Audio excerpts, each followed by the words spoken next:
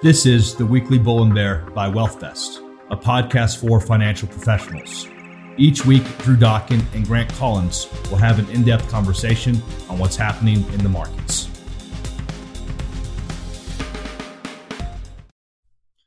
Hello, everybody. Today it is May 10th. We're recording in the studio, and the markets today were down. Dow Jones was down just as clip, but NASDAQ was down 2.55%.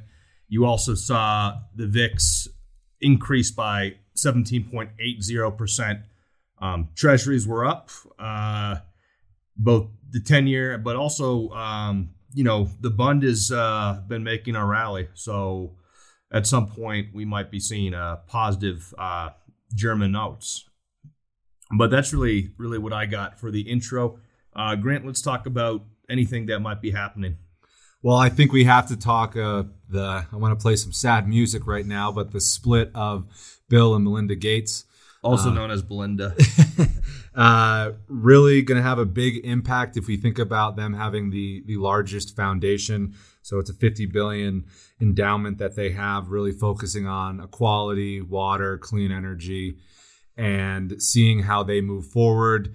The split, I guess it's been happening or been talks for a while, but considering the impact that the foundation had on the COVID response, working with underdeveloped nations to help with the vaccine rollout and testing. So it is a juggernaut in that space. Also, the giving pledge that they said, well, they'll give billions of dollars of their family wealth away.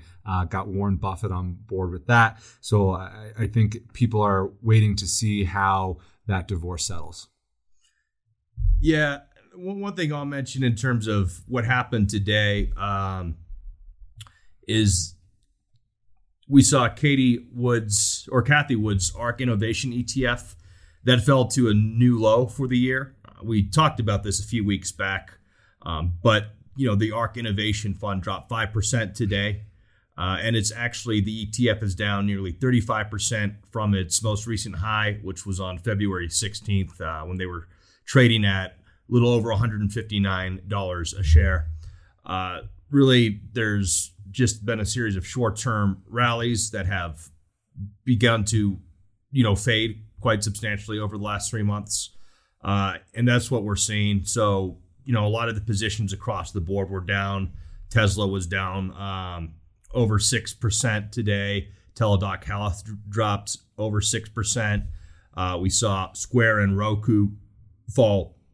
Square fell 7% and then Roku fell almost 5%. So a lot of their fund has been getting hammered. With that, we are definitely in the heart of earnings. We've had a lot of reports come up with CVS Health was one of them. The Pharmacy Benefits Management Company earned $2.04 per share in the first quarter.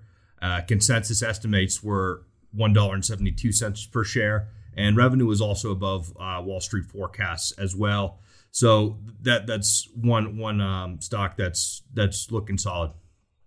The majority of stocks seem to be beating expectations, and especially the industries and the sectors that have the pharmacy and healthcare are the ones that seem to be leading the way. Also, tech, really the ones that were able to turn a profit, and their innovation was really helpful during the lockdown and the pandemic, seemed to be rising the most. Also, if you think about companies usually beat earnings expectations, especially now with companies foregoing their expectations last year about earnings. We are seeing that analysts have taken more of a conservative outlook on their estimates, and I think we're continuing to see that as earnings roll out. Yeah, definitely. There's been a couple outside, the tech and healthcare space that have done well as well. Avis Budget Car is one exception. They lost 36 cents per share in the first quarter, but then you've seen companies like Under Armour do pretty well as well. But additionally, really what we've seen is, private payrolls. When we're looking at that, they saw some gains in April, but short of their expectations. Grant, how about we talk about that a little bit? Well, if we look at the jobs for April, it looks like we were just shy of the forecast, beating it. And then really the main growth still seems to be the leisure and hospitality. And there's no real surprise there, since that was the sector that was hurt the most during the pandemic lockdown. So we saw the growth there with new positions. But really, we're still 3 million shy of where we were before the pandemic. So we are adding jobs, and I think we'll continue to see that as we are continuing to see relaxation of the restrictions moving forward. But it's good to see that we are still moving forward with adding jobs. Yeah, so March was a really good month in terms of job creation. Unemployment fell to 5.8% from 6% in March. April was definitely very sluggish. The unemployment report actually stunned investors when employers added just 266,000 jobs to the payrolls last month. And, it had been 1 million expected by economists. There's a lot to make of that. Demand is obviously not down. You're looking at the National Federation of Independent Business. They had a record number of 44% of small business owners reported that they had job openings in April. And that number of job postings is actually 24% above pre-pandemic levels. So that leads to a broader conversation. Is it time to start cutting back on some of these unemployment benefits? Our state, Montana, has already done that, but I'm sure there's going to be more that follow. And if you look at the companies that are adding, so companies with more than 500 employees led the way, but then small businesses with 50 or less employees were right there, almost the same amount, and then also medium-sized firms. So it looks like it's spread across the board, and it is good to see that small businesses and medium-sized firms are continuing to add jobs as well. Mm-hmm. We're also looking at huge spikes in prices, namely steel and lumber. Last year, American Steel was certainly, in a very tough time. There's, shutdown of production plants. Obviously steel and lumber are one of the first things to go during a contraction, as there's less building and construction going. But now that the reopening of the economy is really driving a steel boom, Bank of America thinks it's, going to be short-lived. They're calling it a bubble. But yeah, steel is definitely on the lookout, and Warren Buffett had some pretty strong comments about steel as well. Well, if you look at it after last year bottoming them out at about $460 per ton, then right now it's sitting at about 15 for a ton. Really a record high, nearly triple the 20-year average. So that does signal a bubble. We are seeing U.S. steel stocks on fire. And really, I think that makes sense, because if you think about the America's steel mills, they really need to be renovated, and then steel inventories rapidly shrank. And then we also did have the tariffs. So we continue to have tariffs on steel that had an impact on there. Steel is usually a vulnerable commodity in downturns because, as you said, we don't have people, the demand isn't there, but seems like there was this year with people continuing to buy a lot of cars, and also the housing, which we'll get into in a little bit. And that also has a direct impact on lumber, because we have seen lumber prices also at all-time high as we saw sawmills shut down. So lumber production was bracing for a housing slump that never really happened, as we've seen the U.S. housing market continue to just skyrocket. Yeah, in terms of steel, like you had Phil Gibbs, who's a director of metals equity research, KeyBank Capital Markets. He kind of gave the analogy that what we're seeing in steel right now would be like $170 a barrel oil. So at some point, people are going to I'm taking the bus. So yes, we might very well be in a very frothy steel market. But yeah, as you say, the same thing is true as a lumber.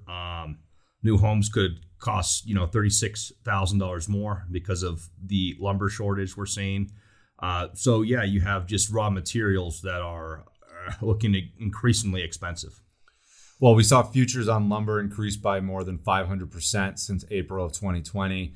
And really, home builders are trying to meet the surging demand but can't find the materials.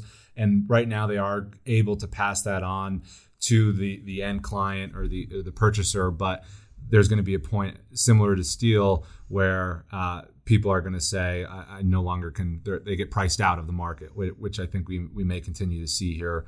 But lumber is a big one, and we've seen that with the rise in the housing prices. Again, the tariffs have also had an impact on there, where some people are calling for the tariffs with Canada, which we saw go into effect in April 2017. That were 24%, and then late last year they were dropped to 9%. Some people are calling for the Biden administration to get rid of those tariffs so we can increase our lumber supply. Yeah. The median sale price of existing homes in March went up 17.2%.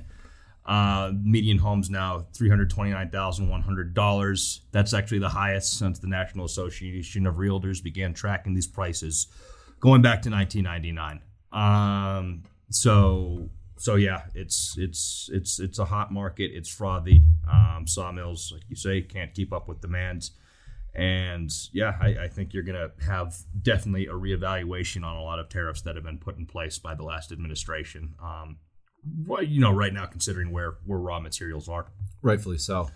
Let's change gears here, Drew, and let's talk about Apple. They've been in the news a lot recently, first with their dispute with Facebook over privacy.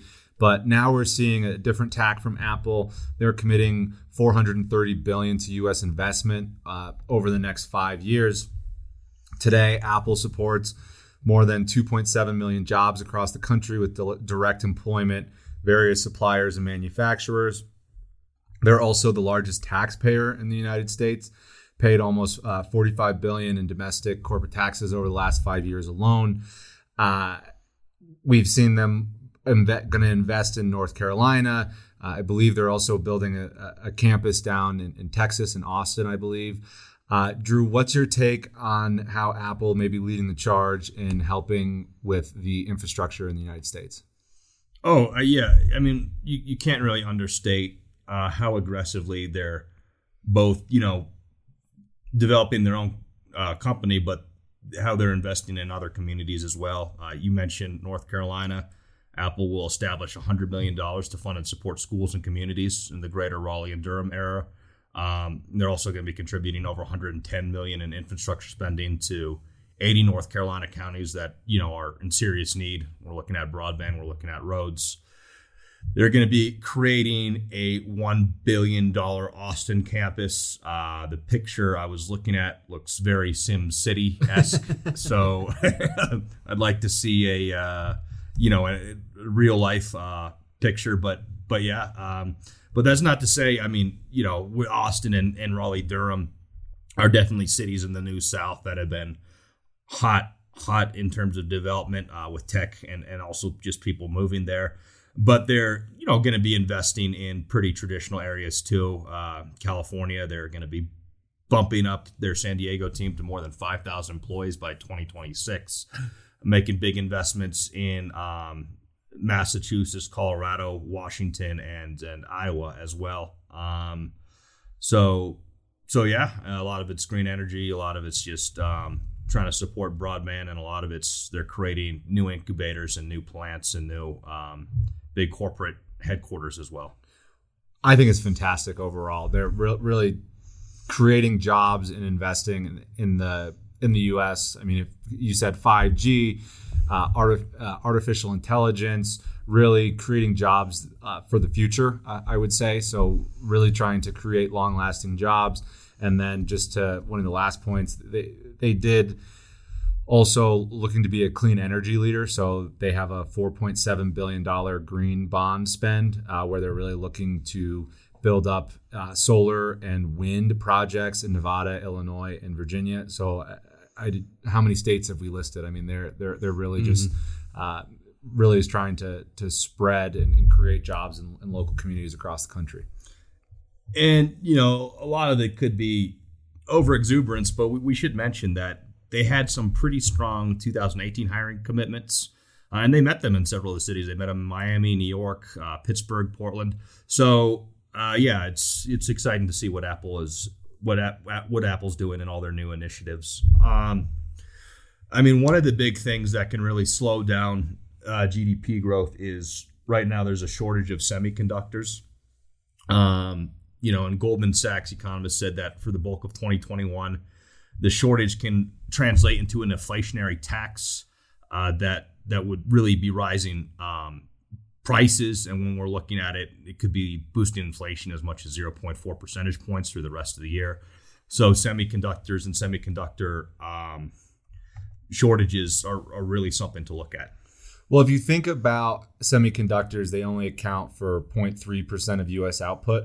But when the actual production, what they're used in, is 12% of our GDP. So a shortage of there could have big impacts on auto productions, phone production. Really, if you think about semiconductors, they're used in so much of the goods that are produced.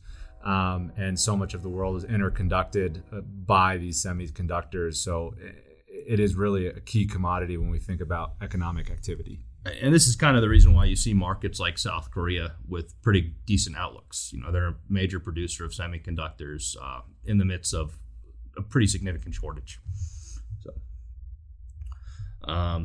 Speaking of shortages, let's talk about and really dig into what has been a hot topic, which is really America waiving the patent protections for vaccines.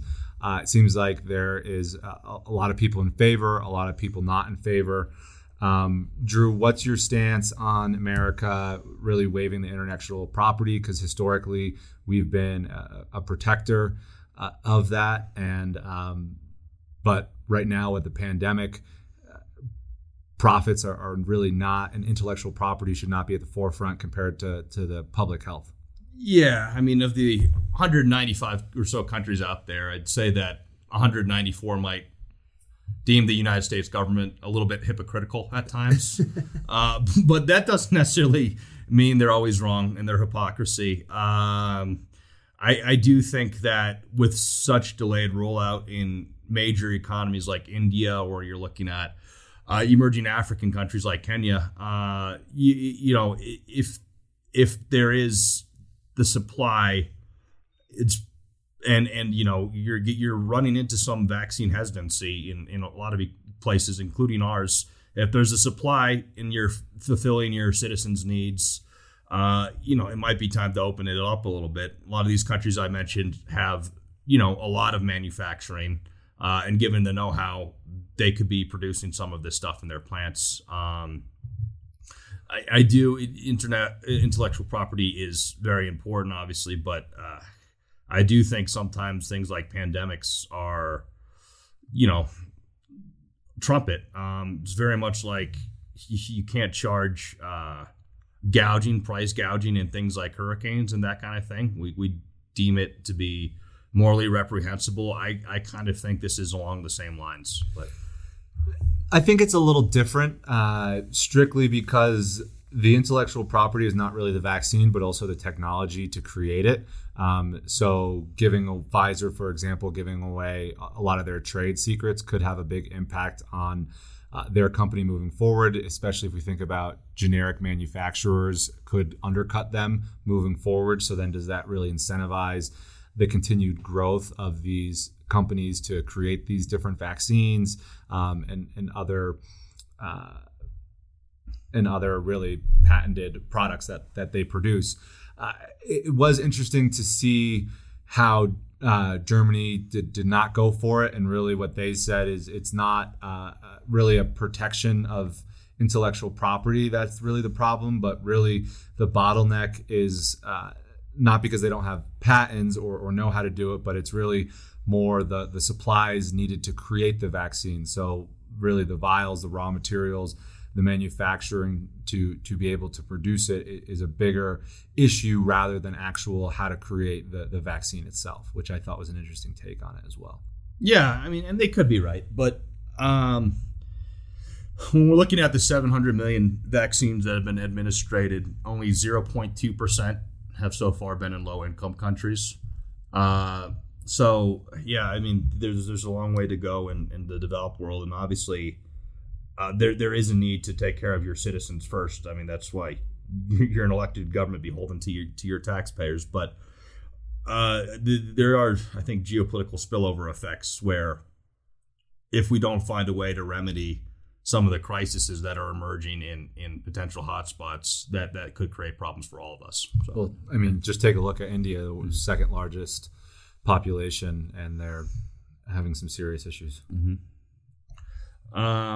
Yeah, and anything else we should be looking at, Grant? Well, I think a big one that we saw over the weekend is the hackers' takedown of a major U.S. fuel pipeline. So Colonial Pipeline disclosed that it had to shut down due to some ransomware.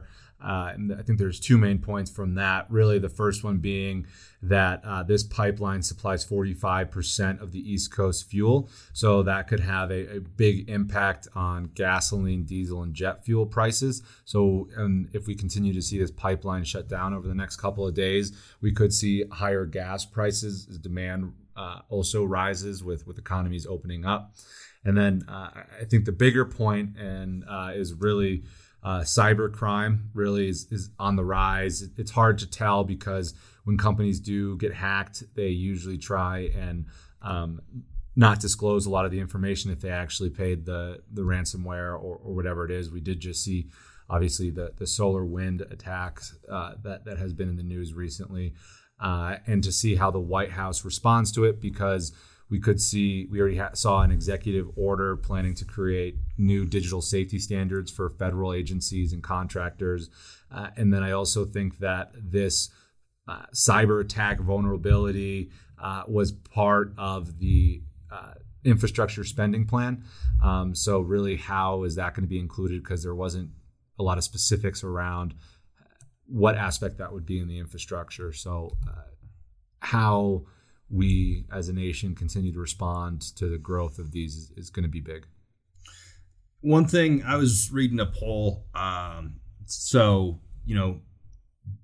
Germany is going to be having some upcoming elections in September, but the Green Party has really exploded in popularity, and in a way that Greens have historically been kind of a governing fringe in most countries. And Germany is not an exception to this rule, but they've seen huge declines in some of their more traditional parties. The Christian Democratic Union, the CDU, the Christian Social Union, CSU, Social Democrats, CPD.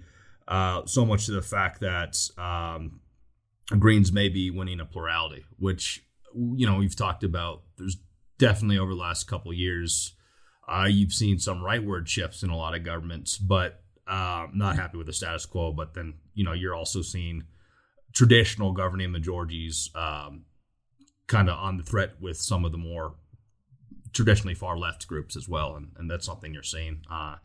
Could have huge ramifications when you're looking just at the scale of the German economy and it's really its key role in the European Union in general. But yeah, that's to shake out obviously over the next few months. With that, everybody, I hope you have a great week, and we're out. The information covered and posted represents the views and opinions of the host and does not necessarily represent the views or opinions of WealthVest. The mere appearance of content on the site does not constitute an endorsement by WealthVest. The content has been made available for informational and educational purposes only. WealthVest does not make any representation or warranties with respect to the accuracy, applicability, fitness, or completeness of the contents. WealthVest does not warrant the performance, effectiveness, or applicability of any sites listed or linked to any of the contents. The content is not intended to be a substitute for professional investing advice. Always seek the advice of your financial advisor or other qualified financial service provider with any questions you may have regarding your investment planning. Investment and investing involves risk, including possible loss of principal.